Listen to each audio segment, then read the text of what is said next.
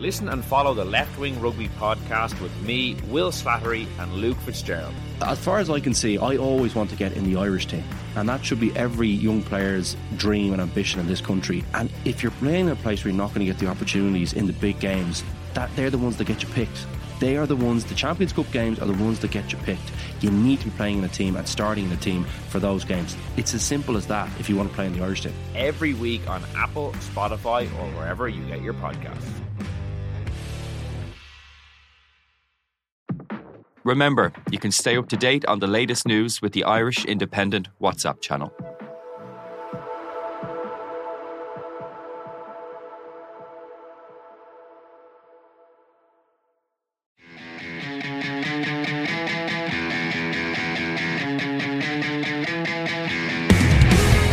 Bord Gáis Energy, proud sponsors of the GAA All-Ireland Senior Hurling Championship and GAA Legends Tour Series of Croke Park. Hashtag hurling to the core. Hello and welcome to the Throw-In Independent.ie's GAA podcast in association with Bord Gáis Energy. I'm Will Slattery and I'm delighted to be joined for our All-Ireland Hurling Final Review show by Michael Verney. Michael, hello. How's it going, Will?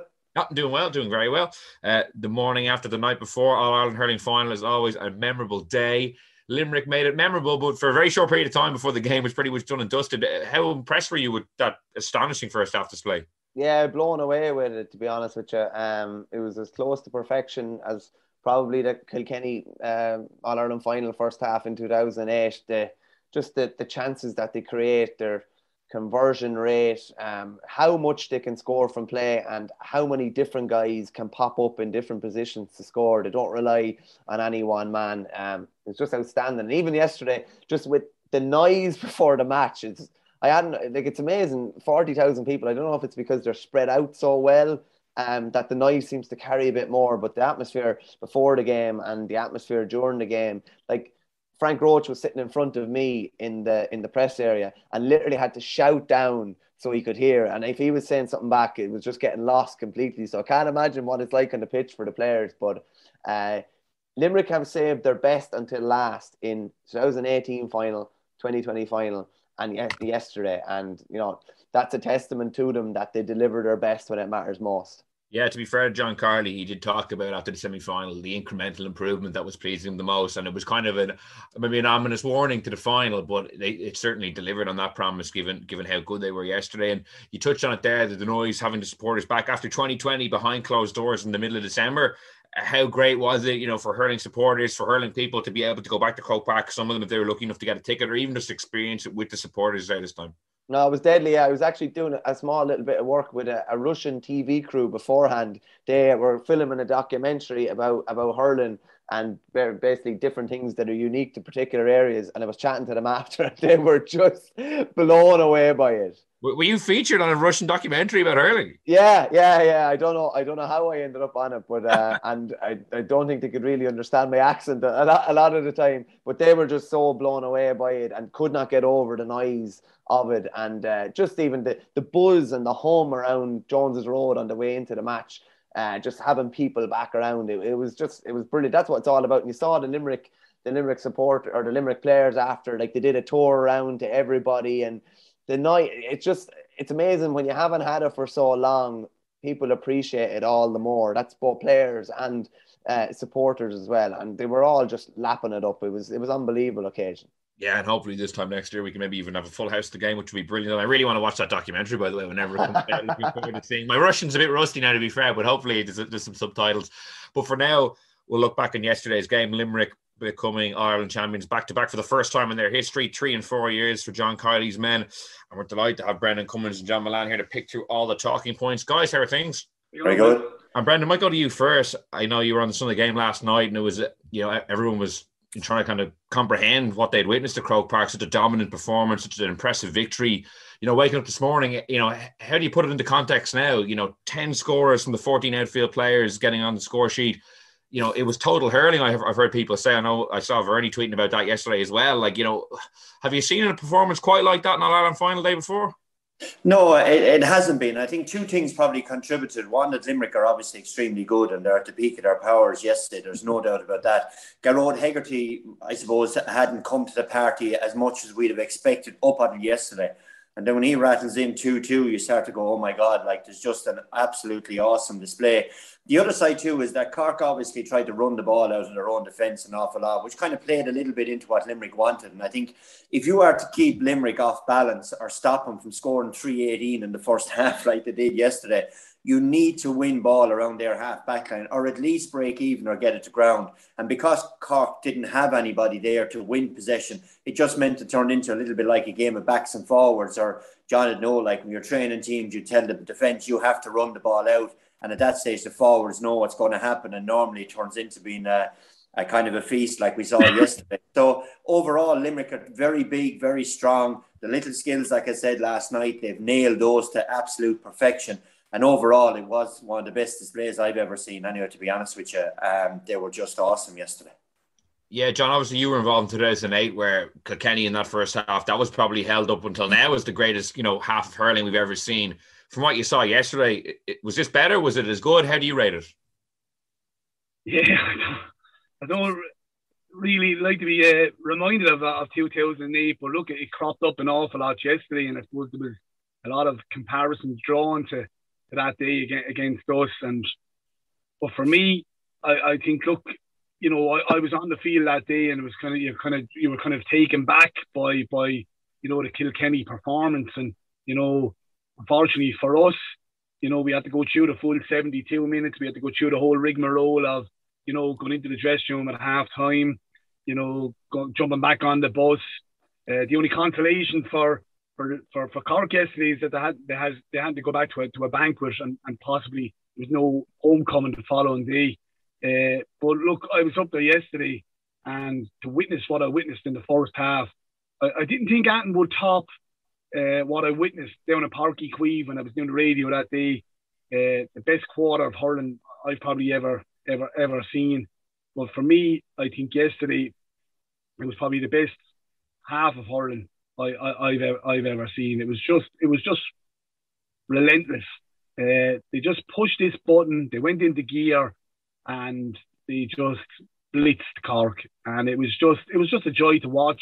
Sit back and watch it. I felt sorry for the Cork players because I was able to draw on what they were actually going through and what they were possibly going to have to go through at half time. But massive kudos to Limerick and John Kiely. And on top of that, you were saying to yourself at half time, we were doing the analysis at half time that, if Limerick want to go down as probably a great team, the great teams, they don't let up, and they didn't let up in the second half. They just kept going and kept going to the 73rd minute, and they broke that scoring record then yesterday by scoring 3:32.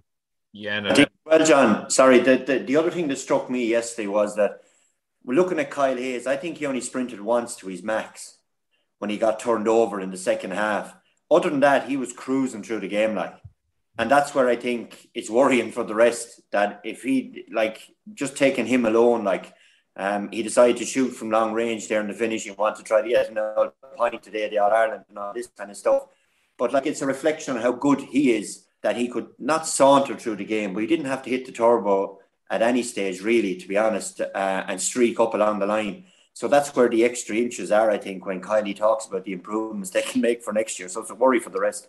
Yeah. And look, you go back to 2008, and Kilkenny were great that day. It was an unbelievable performance. But we didn't help our cause that day. We just underperformed, and I think Cork most certainly didn't help themselves yesterday in how they set up, trying to counteract Limerick. Some of the defending yesterday was absolutely shocking. If somebody under 12s or under 10s done it at home, you'd be barking down at them. I mean, I was looking at the full back line.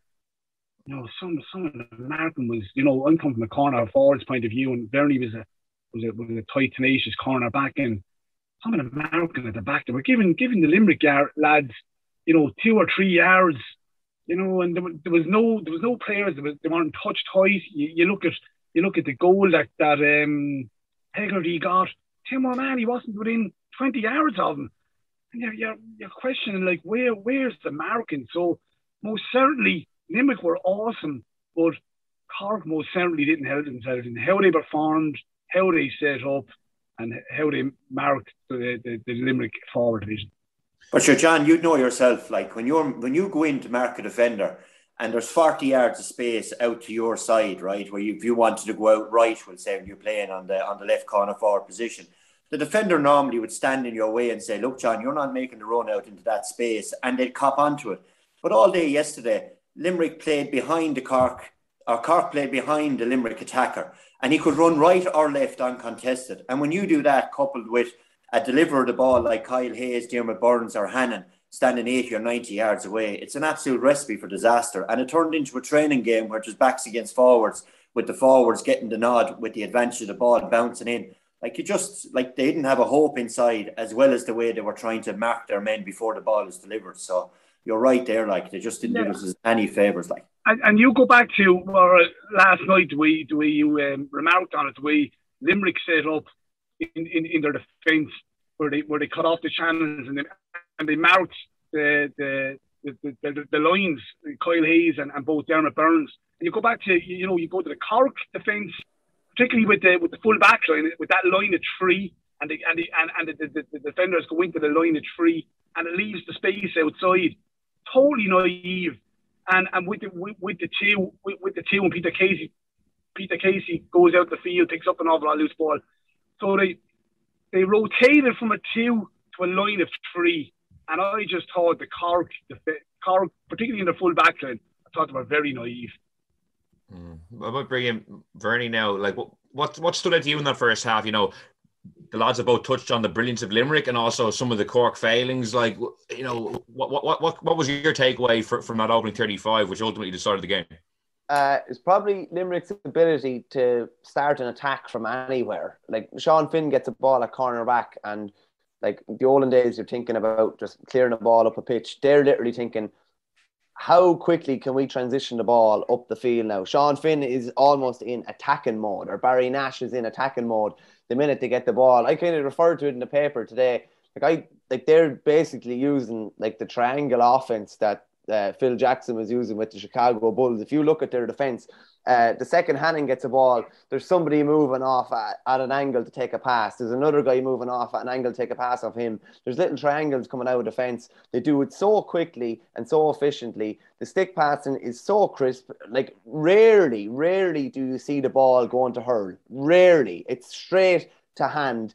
It's straight into a guy's stride. I've never seen a team use the hand pass so effectively. Be it to the side, be it to a man in front, be it hand pass out the side door, just so effectively. Everything is into the stride of the man who's receiving the ball, and no player is ever left isolated, particularly in defence. There's always guys running off his shoulder. And the quickness that they do that with basically means that there's more space and more time created up the pitch. And it was funny yesterday, they didn't hit as much diagonal ball as they normally would. They actually played like really, really old style, like basic hurling. It was nearly down the lines. There was loads of space in the channels, and they created ball down the line. Darragh O'Donovan did it for a Flanagan point in the 8th minute. Burns did it several times. Hannon did it several times as well. And just on the Cork point of view, just to echo what John said there, like, there was an awful lot of naivety in defence, you'd have to say. You don't like picking out anybody, but like when that ball went into Flanagan for Gillan's goal, like O'Donoghue actually left Gillan to go to Flanagan, and Gillan was able to stand up hitting a shot in an All-Ireland final. Like, when do you see a lad being able to plant his feet and shoot for goal? And Hegarty was basically able to do the same for both of his goals. And Cork were kind of chasing shadows, but Limerick, and like Brendan and John will tell you this as well, like how much time must have gone into perfecting what they're doing. They make it look ridiculously easy, but that's just like these kind of 20-yard stick passes, 30-yard stick passes, triangular kind of hand pass, and that's practiced ad nauseum in training. And you're able to see it then that when they go out on All-Ireland final day, they're able to produce their best. And it was just the first half in particular, it was phenomenal to watch. You just kind of thought you were just watching something special, and it was. Yeah, and even to your point about the triangle offense, like the last thing the Limerick players did in their warm before the throw-in was break into groups of threes and practice their short passing. It was literally like honing just before the game threw in. And in terms of the progression from even 2018, they scored 318 in the first half yesterday. 3-16 in the final against Galway, so 2 points more in one half of hurling, Brendan, because it was interesting. John Kiely did refer to it a couple of times, just how far they've come since year one in 2017 when they played 2 games and lost 2 games in the championship. And just even looking at the team sheet from that Kilkenny qualifier, they lost in 9 starters started yesterday, like Sean Finn, Cian Lynch, Kyle Hayes, Gerard Hegarty, some of their big names. It's been some kind of turnaround transformation journey they've been on from even winning that first All-Ireland, as I mentioned there, to the way they performed yesterday. It is, and I think the key point has been that game against Kilkenny that they lost. That was earth-shattering for them. Like, they thought that, I suppose, when you're as good as they were back in 18 and everything was going well, the system is right, everything is planned out right, with Hammer Tipperary in the Munster final, we were doing what we like with teams, and then they went 10 or 11 points down against Kilkenny and couldn't come back. So then they realised, what do we need? We need to get into our stride quickly, fast. And yesterday they did that. They got momentum quickly. If you think about the Waterford game, Waterford gave a surge to the first water break, but Limerick were at the pitch of the game all of the time from start to finish in that one. And, so I think you do need something to wake you up. And I think that game against Kilkenny in 19 was the one. And they've certainly learned from it. And now they're starting quick. And that's obviously down to their training. I mean, they train using grids. So it's all 3v3, 4v4, work the ball from this grid to the next grid, and give a hand pass on the next grid to prove that you've actually completed the task. So if we watch the game, if you could put a 20-yard square around anything that Limerick are doing, they're moving the ball to the player who's nearest to them, whereas other teams are looking 70 yards up the pitch. And it's just their style of play. And I think it's going to be interesting as well in 2022. Not every team can go out and say, we're going to play like Limerick and win the All-Ireland. Somebody's got to be themselves to beat Limerick. They can't imitate what Limerick are doing. Certainly you have to counteract them when you don't have the ball. But when you have the ball, you have to be yourself. And that's going to be interesting in the conversation going into the winter and into next year as to what teams are going to try to be themselves to crack what Limerick are doing rather than trying to just do what Limerick are doing. Just an interesting point in that, Will. Like, I genuinely think that Kilkenny defeat in the All-Ireland semi-final, that was like a similar moment as Dublin had in 2014 when Donegal beat them.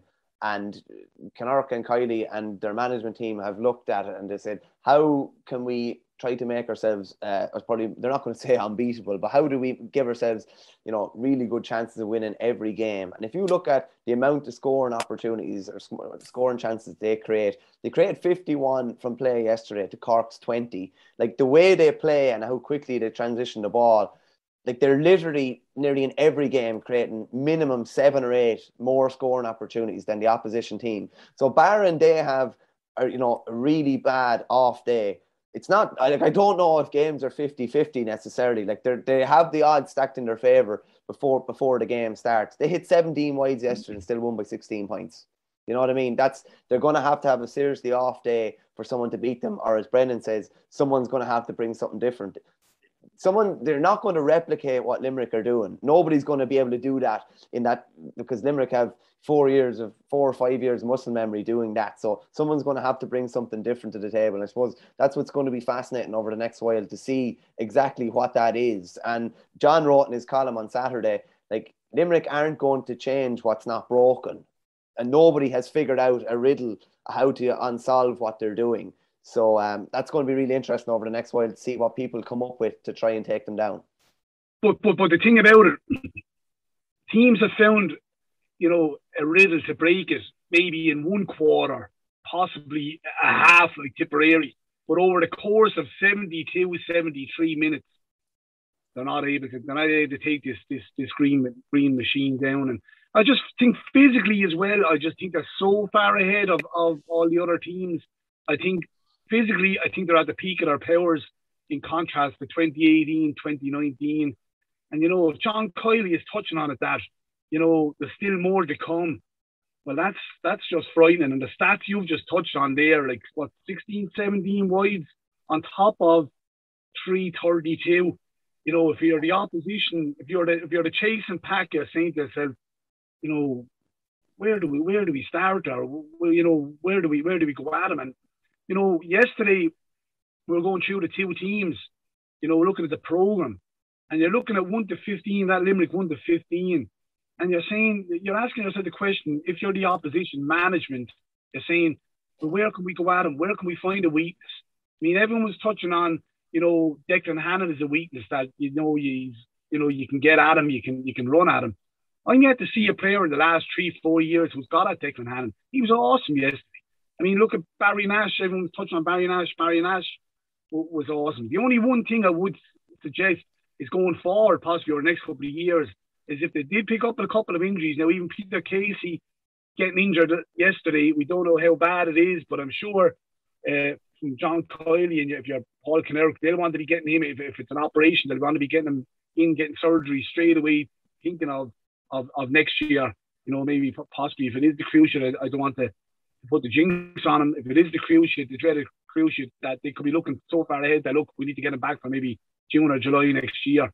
But I think that's possibly the only way that they might be taken down the next couple of years, is that if they pick up a couple of injuries, they're probably key players, you know, maybe a Keane Lynch or a Will O'Donoghue. If you took Will O'Donoghue out of the middle, they might be different.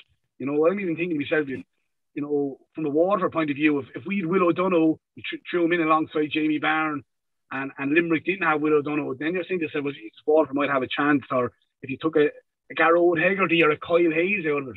But once they have that kind of set 15 going onto the field, they're going to be extremely difficult to beat over the next coming years. Yeah, and you'd expect too that next year's championship will probably revert to the round robin, John, and that means then there's more matches. So that means there's a greater chance of picking up more injuries. This year, I think they won 4 games to win the RR, which is like the old traditional one, we'll call it, you know. So you're right there, the injuries. And even talking to Shane Dowling last night, he would have commented on the fact that they have been blessed in the last number of years that they haven't been affected by injury. Maybe that's the way they're training as well, but they don't have the high volume of games either. You take Waterford this year to play 4 games in a row. I don't think Limerick will get through that gauntlet even as good as they are now. Do you know what I mean? So the format has certainly helped. The next year will be interesting when to play a higher volume of matches, which increase a bit of potential for injury. And look, Will, there is comparisons being made now to this Limerick team compared to the Kilkenny 4-in-a-row team. And look, let's call it a spade, lads. They should be able to complete the 4-in-a-row. They got caught with their pants down in the first 15 minutes of that Kilkenny game. And if that didn't happen, they would have completed the 4-in-a-row. But, you know, you're drawing comparisons to the Kilkenny team, 4-in-a-row team. Limerick have a grade 15, but, you know, I think Kilkenny as an overall setup, an overall panel, you know, you look at that Kilkenny panel as a whole, you know, go back to 2008, they had Richie Hogan, they had Michael Fennelly, TJ Reid, all on the bench, and they became 3 future hurler of the years. I don't think Limerick have that luxury that Kilkenny had back in 2008 or back in the mid-noughties. Yeah, Michael, one area they do seem to match up well is on the line and the backroom team. You know, tactically, Limerick have always been known as very astute with Paul Kinnerk and his work, but then even some of the big selection calls positionally, like bringing Kyle Hayes, man of the match at centre forward in 2018, back into wing back, Dan Morrissey, an all-star wing back, putting him at full back to solve a positional problem there. Like, the big calls have all come off. They're, you know, moving big men like that to different positions could be a recipe to disaster sometimes, but it's worked out really well for them. Yeah, no, it definitely has. Even Barry Nash, who would have been traditionally a forward and definitely would have been more of a halfback than a cornerback, he settled in a cornerback, no problem. Dan Morrissey, similar to probably JJ Delaney, was one of the few that was able to go from wing back to full back. And as you say, Kyle Hayes started the first game of last year's championship against Clare centre forward, and then all of a sudden he's played wing back in every game since. The versatility that they have there, like if they needed to, not that I'm sure they never will, Garrod Hegarty can also play in defence, Keane Lynch can play probably anywhere there from probably midfield up realistically. So they've got massive versatility there. And I think what John Kiley was saying even about improvement and wanted to go for more, like I would have favoured Cork's bench going into this game, and I do think that's something that he'll definitely go after. You'll probably see Colin Coughlin, who came on yesterday, and you know, fitted in kind of seamlessly. He'll get more game time. I definitely think they'll try and strengthen their bench a bit more and get more options. The likes of David Dempsey, Adrian Breen weren't featured on the bench yesterday, having had injuries earlier on the year. So like they'll definitely will go after that, and they'll try and make themselves bulletproof in the sense that we know they have a brilliant starting 15. They're just going to have to probably, if they can get that 20 or 21 and they have options there where they can bring these subs in and actually start them in games, and it's kind of a seamless transition, then they're only going to get stronger. So I'd say that's probably one area that he'd definitely go after. Yeah, it's funny because in 2018 they probably weren't as good 1-15, but 1-25 they were probably a little better with Shane Dowling there. You know, Graham Mackay was still at the peak of his powers, which gave them another really strong forward option. But Brendan, maybe just to go back to Cork for a second, I know you touched on some of their failings in the game yesterday, but for them going into 2022, Like, what would you look for them to do to bridge that gap? I'd love to be at the Cork first meeting in probably the second week of October for their debrief and what are we going to do next year. Obviously, Kieran Kingston had sold it clearly to the players. We're going to run the ball up the pitch. This is what we're going to do. This is the Cork way. I'm telling you, this will work. And then yesterday, now they did score 110 running the ball from their own full back line, but we saw it just simply doesn't work. So now he's got to try to sell a new tactic to the players, saying the same thing. I promise you, this one will work, lads. You know, so Cork have great underage success coming, but as we all know, it can take 2 or 3 or 4 years even sometimes for some of those under 20s and 17s, obviously, to get physically strong enough to compete. So I think if they can get a ball winner in the half-hour line, and the lads yesterday were talking about maybe Tim O'Mahony going back up to 11, I'm not so sure about that. I think he had been doing really well. And I think sometimes he will have learned a huge amount, Tim O'Mahony, yesterday, obviously, about shape and about structure and where you should be on the pitch. And it's not always important to follow your man into his own defence and all that kind of stuff. So there was a huge learning yesterday for Cork, and they're not going to be naive enough to or cower away from a video session where somebody's saying, look, you should not be 80 yards or 90 yards from our goals if you're a wing back. You just need to pass on that player. So they learned a huge amount from it. But the conundrum still is going to be, you have to have somebody who's going to be under the puck outs and make it stick or make sure that you win the break. And that for Cork is still the issue. They had it last year, they had it the year before. And if they can fix that puzzle, then they'll be fine. And another one, Darragh Fitzgibbon in the middle of the field has not performed. I think he looks lost. It's not that I think he's unsure of what his role is. 1 minute he's wing forward, then he's centre forward. He doesn't know where he fits in the modern game. Because if you think about it, his role has always been centre forward gets the ball, he's off the shoulder, and he's inside like you beat the offside trap. And that part of play isn't being worked on, I think, through Cork, through the opposition 65, and therefore players like him aren't shining as bright, and they'll need to if they're going to progress. But they've learned a lot, but they still need a ball winner, as far as I can see, to get it to the next level. Just a word on that, Will. Like, at the end of the day, we talk about how Limerick have revolutionised the game. Like, Nicky Quaid still does similar to what Brendan was doing 10 or 15 years ago. He still, like, he tries to do an advantageous ball to the forward, but he puts the ball down on top of the half forwards because they know that Morrissey, Hegarty and Lynch can win or break puck outs. And they're close to getting a score if they win the ball. So Cork weren't able to do that yesterday. They went long a bit. They didn't get much success. Harnett even started inside at times, which kind of even robbed of an option at the start of the game. But they need to, like, hurling is still quite simple. Your half back line is your launch pad, and your half forward line need to be able to win primary possession, particularly off puck out. So they're going to have to unearth a couple of ball winners there. It's just probably going to have to unearth a couple of ball winners. And the fact that Jeremy Elrick was missing, they can't allow that to hurt them that much. Like, they can't allow, like, Coleman was following Cian Lynch a lot of the time. That's not really his game. He's more of a ball player and an orchestrator. So they're going to have to find probably another kind of a floating man marker around the half back line and around midfield as well. So, but listen, as Brendan said, they will have learned an awful lot. I wouldn't be moving Tim O'Mahony back up to the forward line based on one game. You think they've found a slot for him now. But it'll be interesting to see, because it often happens after a big defeat like this. It'll be interesting to see how much faith management keep with the personnel that started yesterday, or will they look at certain guys and think, I don't know if X, Y, or Z is going to match up well against different Limerick players. So it's going to be interesting to see if they change much, even for next year's league and head into the championship then as well, personnel-wise. Yeah, well, given that they won 2 under-20 championships in 6 weeks, they're not short of young options to potentially come into the team. And John, we might take a look towards 2022 now and the hurling landscape. Obviously, this Limerick team, back-to-back All-Irelands, 3 and 4 years, and the age profile is extremely ominous, I think, for the rest of the sport, given that, most of the guys are, I think, Nicky Quaid is the only guy going to be 30 or over going into the championship next year. Like, you're looking at the traditional powers, Kilkenny and Tipperary in transition, Liam Sheedy obviously stepping down, Galway, Joe Canning has gone. Who's the big challengers? Is there going to be a major challenger for you? Is that Waterford? Yeah, I'll be straight up to you. I think Waterford are probably the best equipped, and I'm not just saying it because they're my own county. I think Waterford are probably the best equipped side to possibly take on Limerick, close that gap. I think the Burke's coming back. You've a couple of lads, Cotrock Daly, Irla Daly, couple of the two Fitzgerald, one from Passage, Mark Fitzgerald, Patrick Fitzgerald will probably come into the mix. So I think they'll strengthen the panel. I think Waterford will have a very strong panel. Now look, there's murmurings going around. Brendan and Vernie were probably hearing him up in Croke Park about, Liam Cahill's future. There's talk that he could be going back to Tipperary.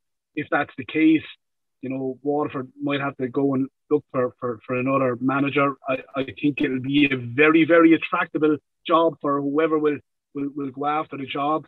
I think there'll be a lot of people interested in the job.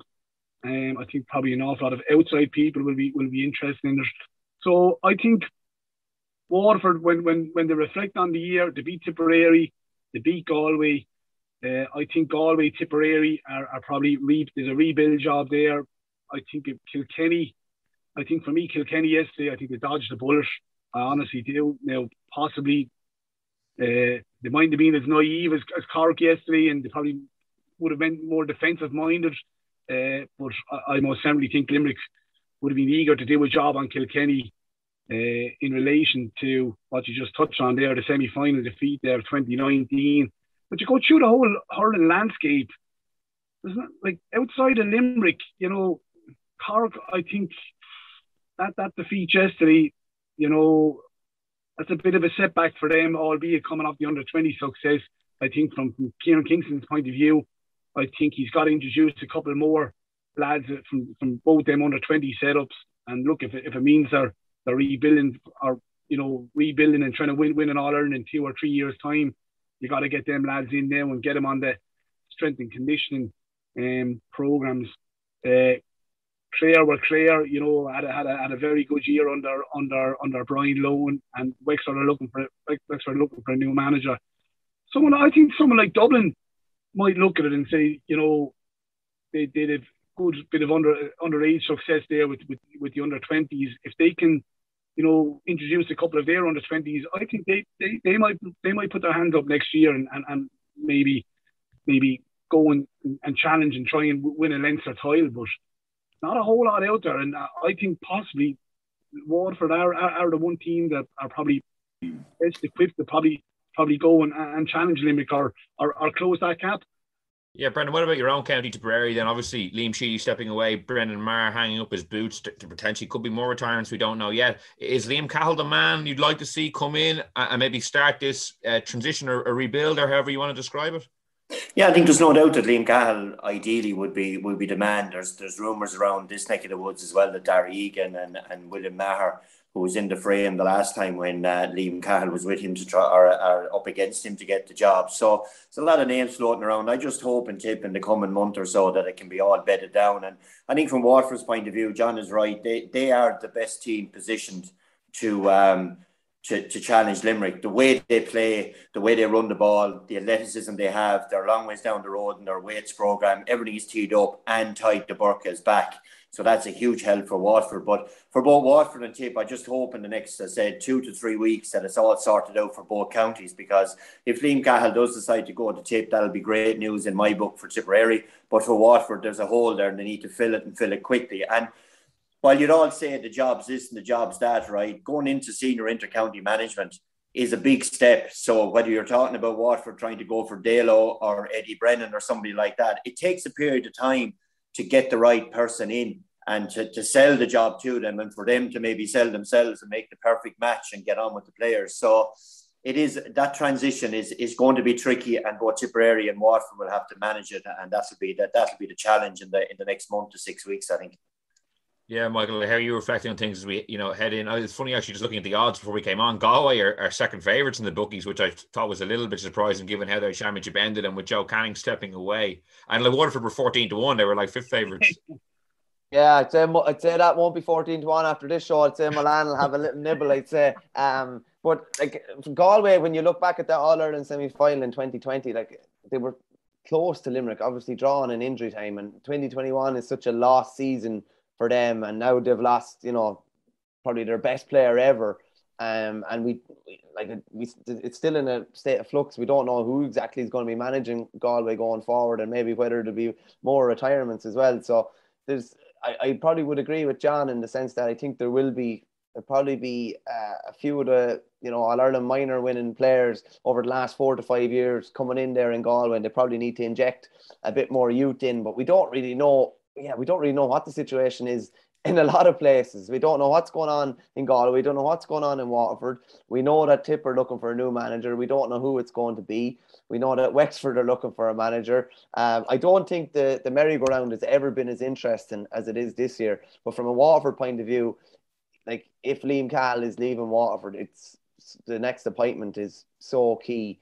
And needs to build on what he has done, and I don't know if they need to veer too far away from what they've been doing. And I think what they've been doing has caused Limerick trouble at times. Probably just need to refine it a bit more. And Tadhg de Búrca coming back would be huge. But I probably would have Waterford ranked second, but depending on who comes in there, that could change. So the one constant, as we talk about this merry-go-round, is Limerick up the top, and they're not going to change. And there's going to be so much change underneath, but they're not going to change. And I think they won't be going away for a good few years, I'd say. Yeah, and once Connacht is there, lads, and like Caroline Curd, let's touch on Connacht. I mean, we've seen the praise that the players were giving Connacht about these training sessions and how they were well equipped going into this final, and they had the work done under Paul Connacht, and they love his training sessions, and his record speaks for itself. He transformed Clare hurling. Had the minor success, had the under-21 success, had the All-Ireland success in 2013, and here he is now. He's after winning 3 All-Irelands with Limerick, and once he's there, the man is.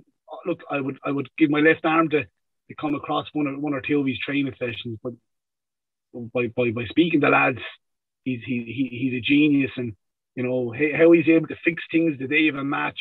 And once he's there, and once Kylie is there, Caroline Curd and Donal O'Grady, and Cunningham, they have a nice setup there. They're all happy. The players are happy.